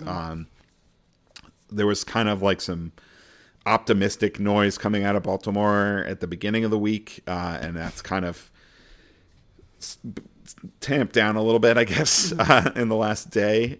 So it seems like they might take this one down to the wire with Lamar, and even if he plays, it's similar to what I was talking about with Jalen Hurts. I kind of wonder about the mobility with Lamar, and that's such an important part of his game. I also saw like a really disgusting stat yesterday that Lamar hasn't had a rushing touchdown since week 2, and he hasn't thrown for more than one passing touchdown in 9 of his 11 starts. So that's surprising. Like I would never, like if you form that in some sort of kind of multiple choice question. Yeah. I think that was like, a Mike Clay special. But interesting. Yeah. It's interesting. And I guess maybe I should apply this the same way to, I guess, we were talking about Jalen Hurts earlier, but I think especially, we have talked about how Lamar has kind of been kind of up and down. But I think if this is one's coming down to the wire, it is like right now I have him ranked at the kind of back end as like QB1. I think I have him at like 11 or 12, I have him at 12. Actually. Yeah. So, but you do have to wonder, if they play him. Like I would prefer to play like Kirk Cousins or something over like Lamar Jackson this week. Because he does, I think, have a good matchup, and that's something where I would be like, I'll throw in Kirk Cousins over that. And in my dynasty league in the playoffs, I'm actually it's a super flex league, and I'm pretty strong at quarterback, but I have Mahomes, Lamar Jackson, Taysom Hill, and Jimmy Garoppolo, and it's kind of like, now they're all like in that QB like 8 to 15 range. It's like I have to pick 2 of the 4. I don't think I can go so far as to go with Garoppolo, but even though he has a really nice matchup, but it's like Taysom Hill versus Lamar Jackson is the one that's really. I think Mahomes will be a starter for me this week, but the other two, that's a real tough call. I think I would do the Hill. That's what I'm currently planning to do, but it's like if I do worry, we'll get to that game in a minute, but I do feel like Hill's pretty volatile. So it's like if I knew Lamar Jackson was like totally healthy, I might lean his direction, but it doesn't sound like that's going to be the case. Yeah. No. Yeah. So yeah, I think you have to have question marks about him, even if he's playing. I guess is the point, right? Yeah, and what does that mean for the pass catchers? I mean, it Right. seems like Mark Andrews is just able to succeed no matter what. Yeah, I think. Well, I think it's still. I mean, where would where do you have? I'm out on Bateman. I don't care that he had kind of a good game last week. I'm just not kind of relying on him. Yeah, I've got him as my wide receiver 48. So it's like Yeah. I would stash him for upside, but I you can't trust him based on one game. No, but I mean, Marquise Brown would be, kind of wide receiver too, kind of like back endy, right? Yeah, it's been frustrating with him now for a But while. that would be the one receiver though that you would wide receiver that you would, go with if you. Yeah, I mean the weird thing is like Huntley actually made some passes last week that like Lamar Jackson has not been making this season. So it's kind of I'm not actually 100% convinced it's a downgrade for a Marquise Brown if Lamar Jackson is out. But I don't feel great about the Baltimore passing game sort of regardless at this point. I'm with you on that. Yeah. But with Andrews it's kind of like I think he's obviously a must start, but I have him behind Kittle, Kelsey, and Gronk this week just because Yes. of the uncertainty with the quarterback situation. Me too. Yeah. No, I think that's ideal. Actually, yes. I just looked. They have And them what, four. and what about Freeman? I mean, do you think that like Lamar being out is hurts Freeman's viability at all? I don't know. I mean, I don't know. I'd have him kind of as RB2, and he's had a little bit more play. I think we saw, was it last week where it seemed to be more kind of heavily involved in the passing game as well. I mean, he's locked up this role in that backfield, I think, and then without. I don't know. Maybe he'd have better numbers without or a hobbled Lamar Jackson. Yeah, maybe.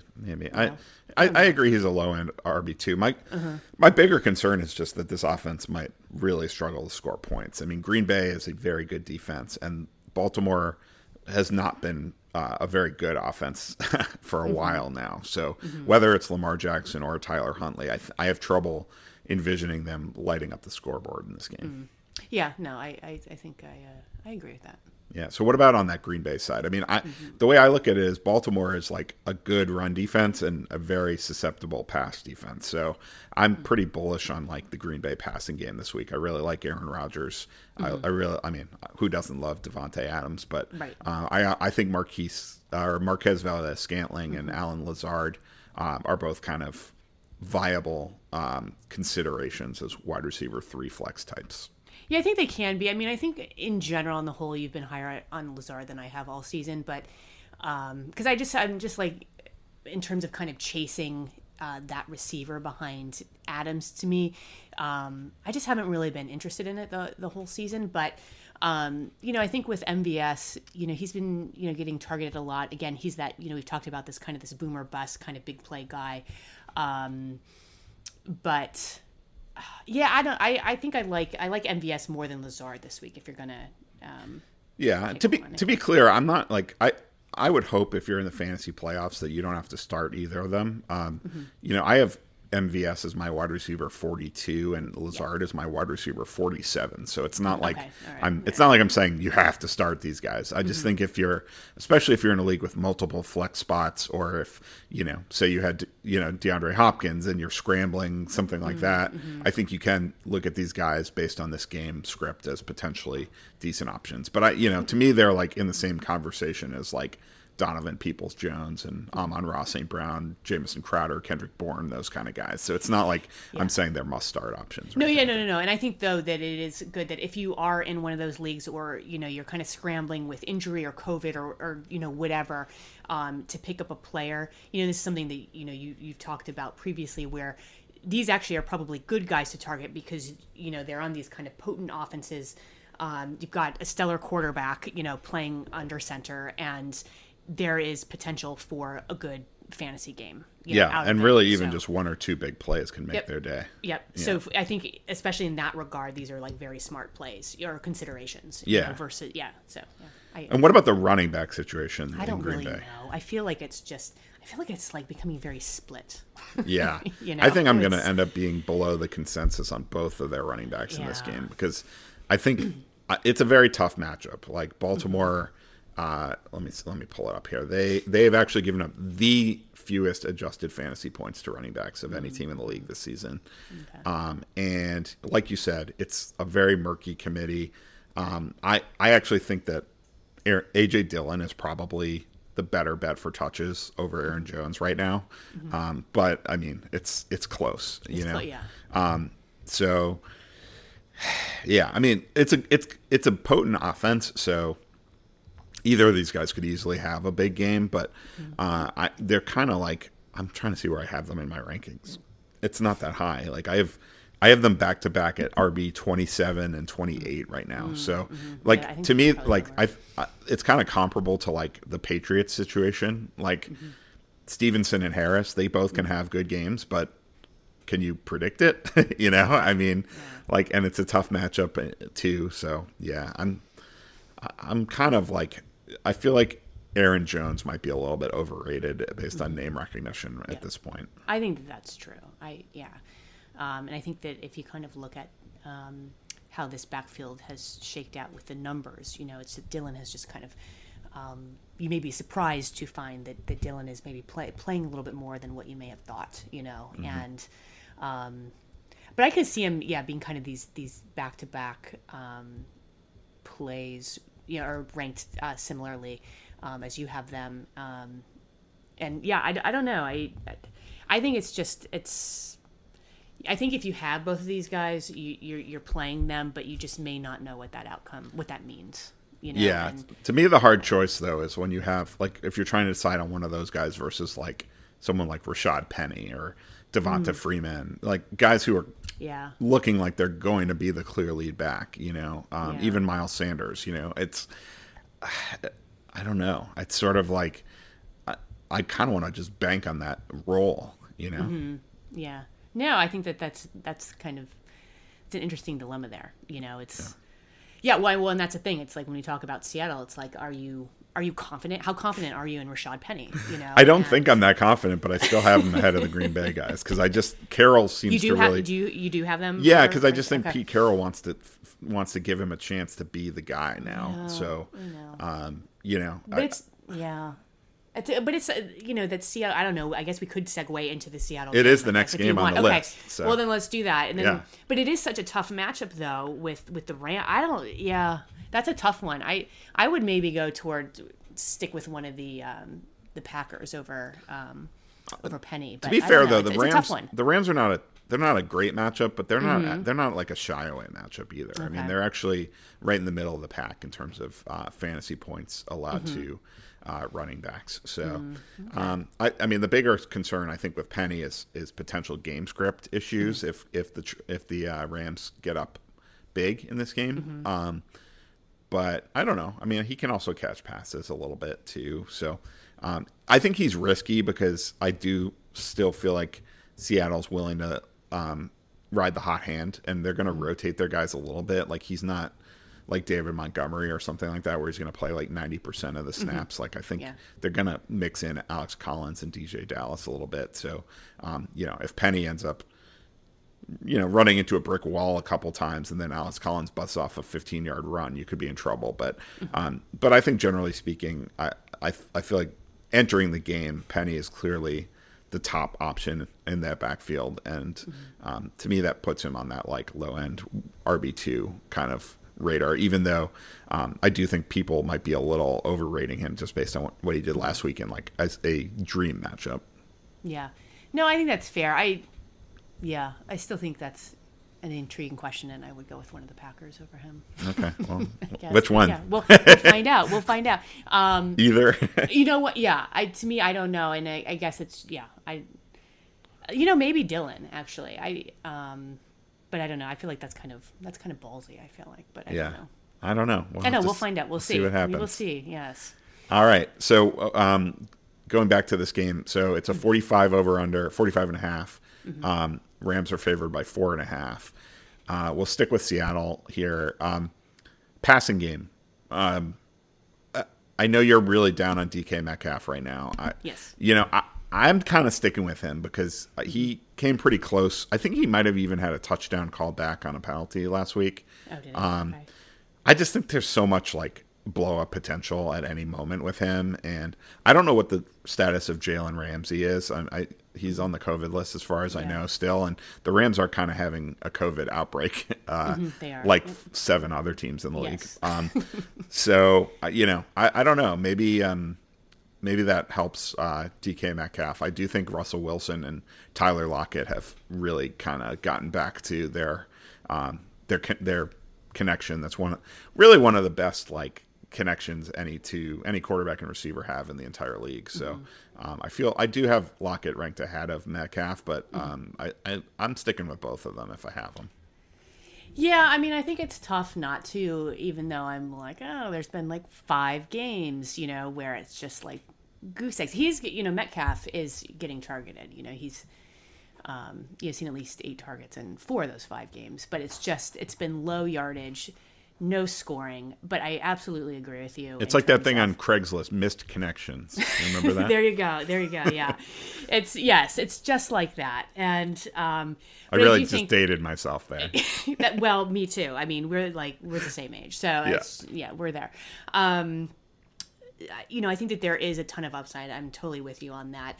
I think though that these past 5 games, it has been, I think, Lockett over Metcalf, but Metcalf does still have upside, but it is tough. We just haven't seen it. It's one of those things. If you want to be patient with it, you be patient with it. I think that again with Jalen Ramsey, sorry. If he misses this game, that's even better. But I think that Metcalf will go off probably in one of these games before the season ends. But I think you throw him in there. I'm just not thrilled about it. I don't love it. But I would probably be singing a different tune if he goes off. I'll be like, kind of dancing in the streets. But right now I like Lockett over Metcalf. They both have. I guess you put Metcalf in like the Tyreek Hill, Travis Kelce category where it's like they've been a little frustrating, but you're not sitting them. Yeah. I mean, it's one of those things. If you do, and he does go off, and he's sitting on your bench, you would just be kicking yourself and just be, you just be so annoyed by that, Yeah, for sure. Yeah. And then on the Rams side, I mean, it is COVID central over there. Odell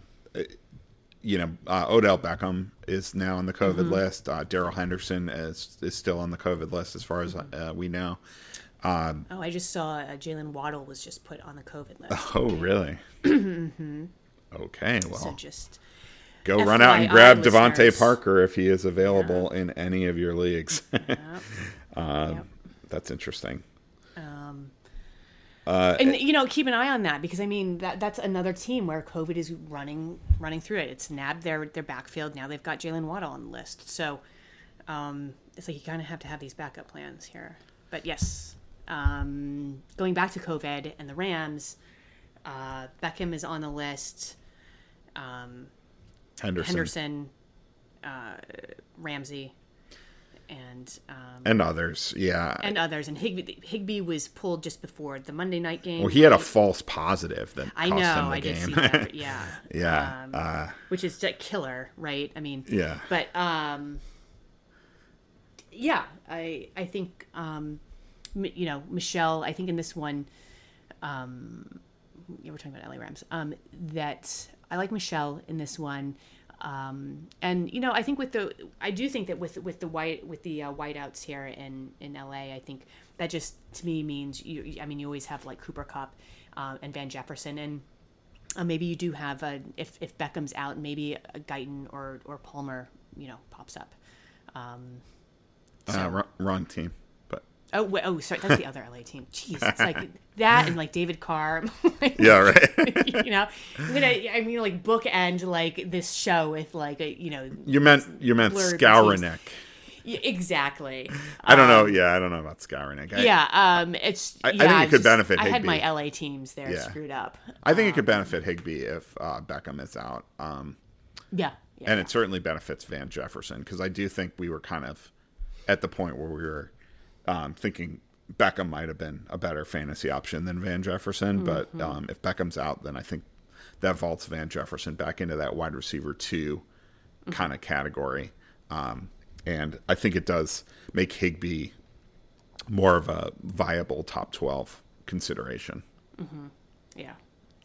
And then Sony Michel, I mean, could totally smash if Darrell Henderson stays out. I mean, it's a really, really favorable matchup against Seattle. They're much better against the pass than against the run. So, I mean, I think Sony has done enough that he's going to play a very significant role regardless. But I think if Henderson's back, you're looking at more of a even committee. And if Henderson stays out, then I think Michel is a bona fide top 10 guy. Yeah, no, I agree with that.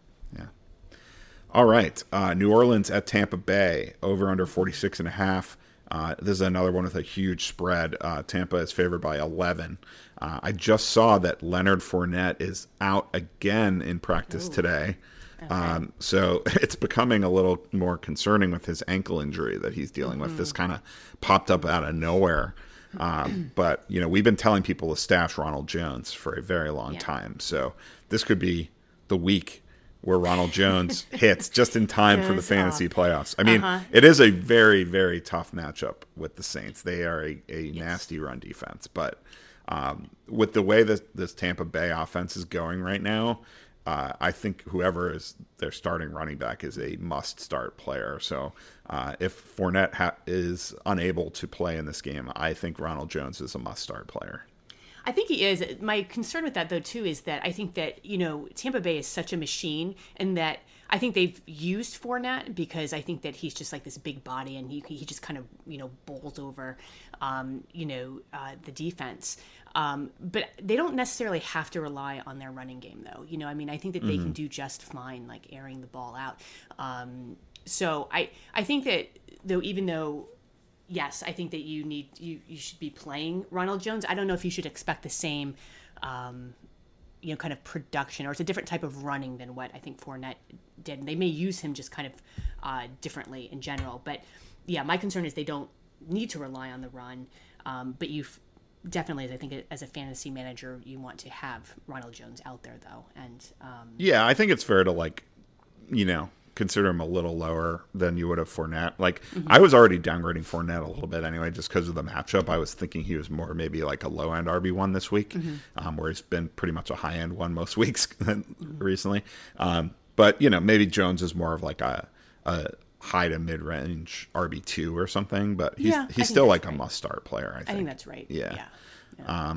But yeah, obviously the passing game is the place where you can attack New Orleans, and they did get Gardner Johnson back last week, so their secondary is looking a little bit better. But I still think Evans and Godwin and Gronk are all just elite fantasy options at this point. Yeah, you don't think twice about it; just put them in. Yeah, and that you don't want to get too clever and try to play the third receiver with Tampa.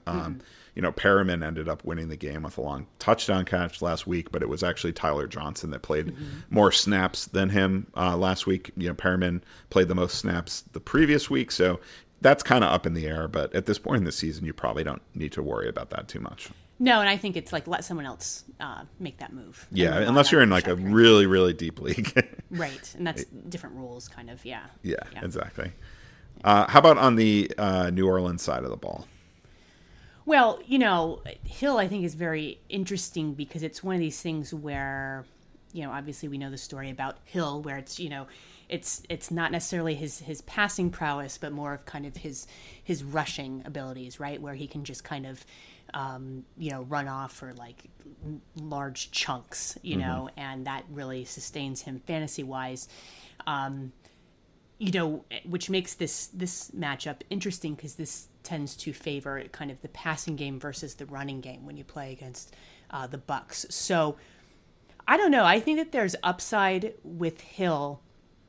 This is also a game where, we didn't question it last week because he was playing against the Jets, and you could just run all over the Jets, and that was a prime matchup. This is a little bit different, and I think that there is that floor could fall out. I feel like, that is a possibility to see that in this game. But having said that, I still have him.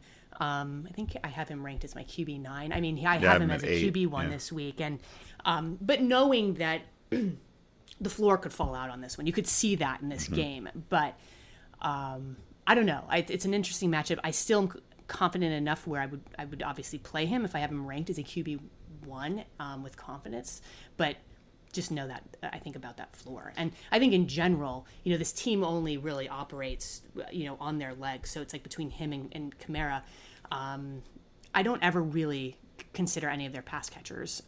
And although this is a good game for them. So I don't know. I think it's I think we'll see a lot in terms of where Hill stands in, I think, a game like this, because he's also playing with a mallet finger injury as well.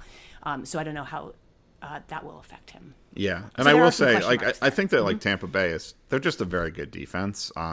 They are typically seen as like a pass funnel defense because their strength of the defense historically has been the run prevention, but I feel like their run defense has kind of dropped off a little bit, and their pass defense has improved a little bit to the extent where it's not so clear cut between the two anymore. But yeah, and I did see. Sorry to interrupt you. That they have given up the sixth most rushing yards to quarterbacks, which is an area that obviously Hill can exploit. Yeah, so maybe that becomes beneficial. Yeah. So yeah, just gonna. You can. Sorry to interrupt you. No.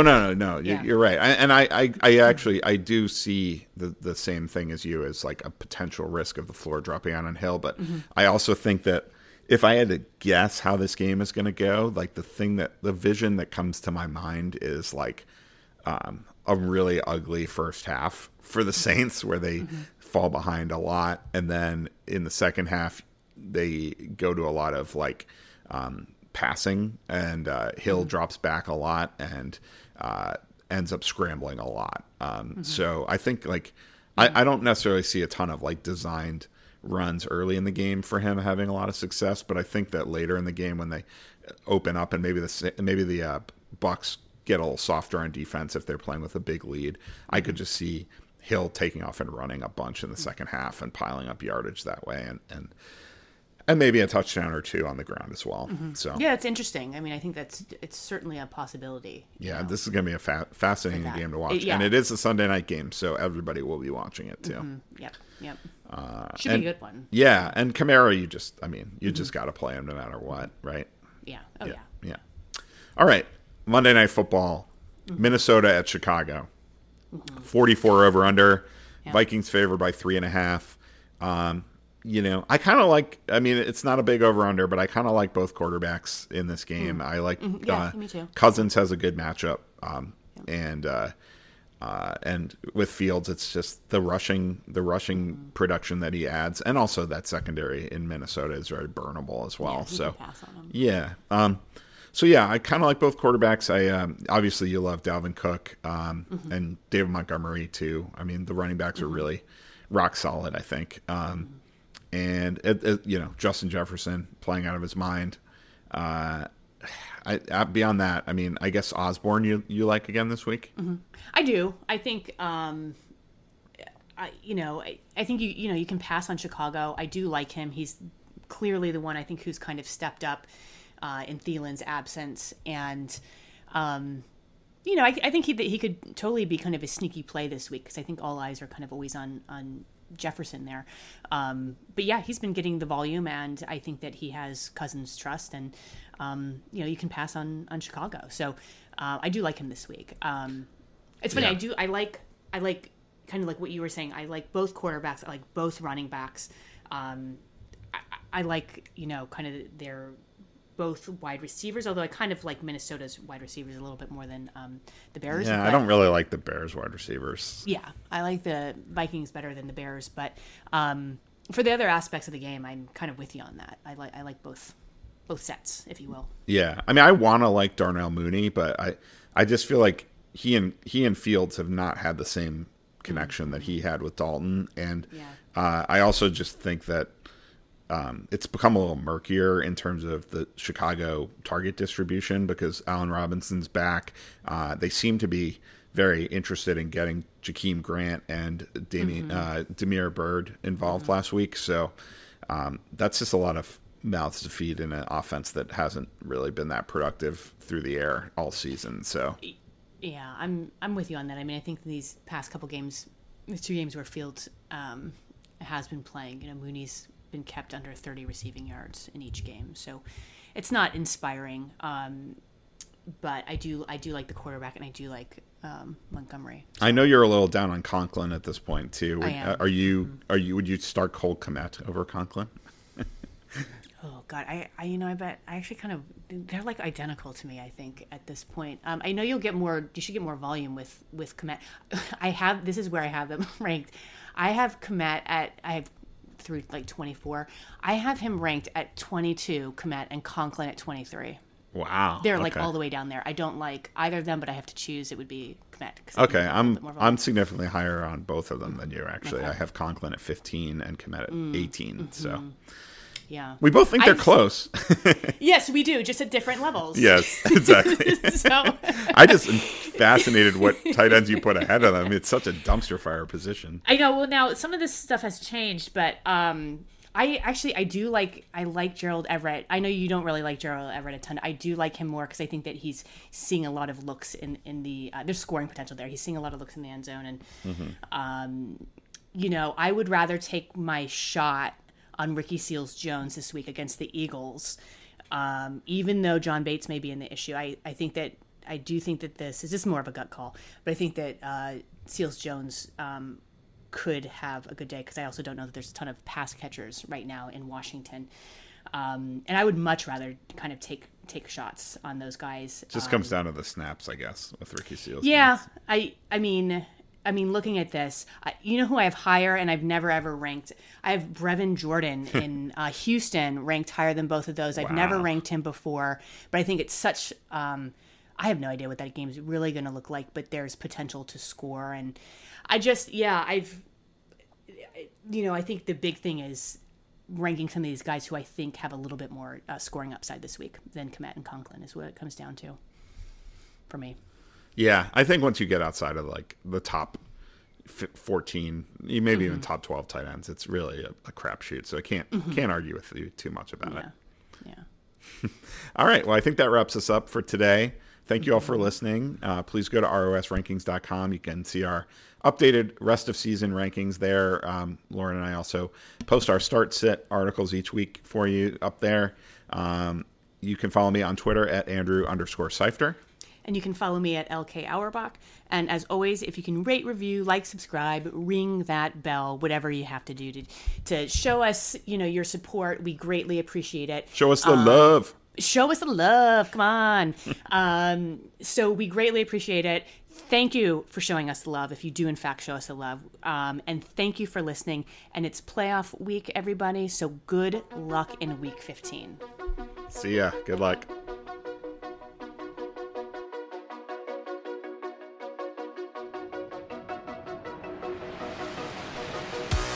You've been listening to the Rest of Season Rankings podcast. Go to www.rosrankings.com for more.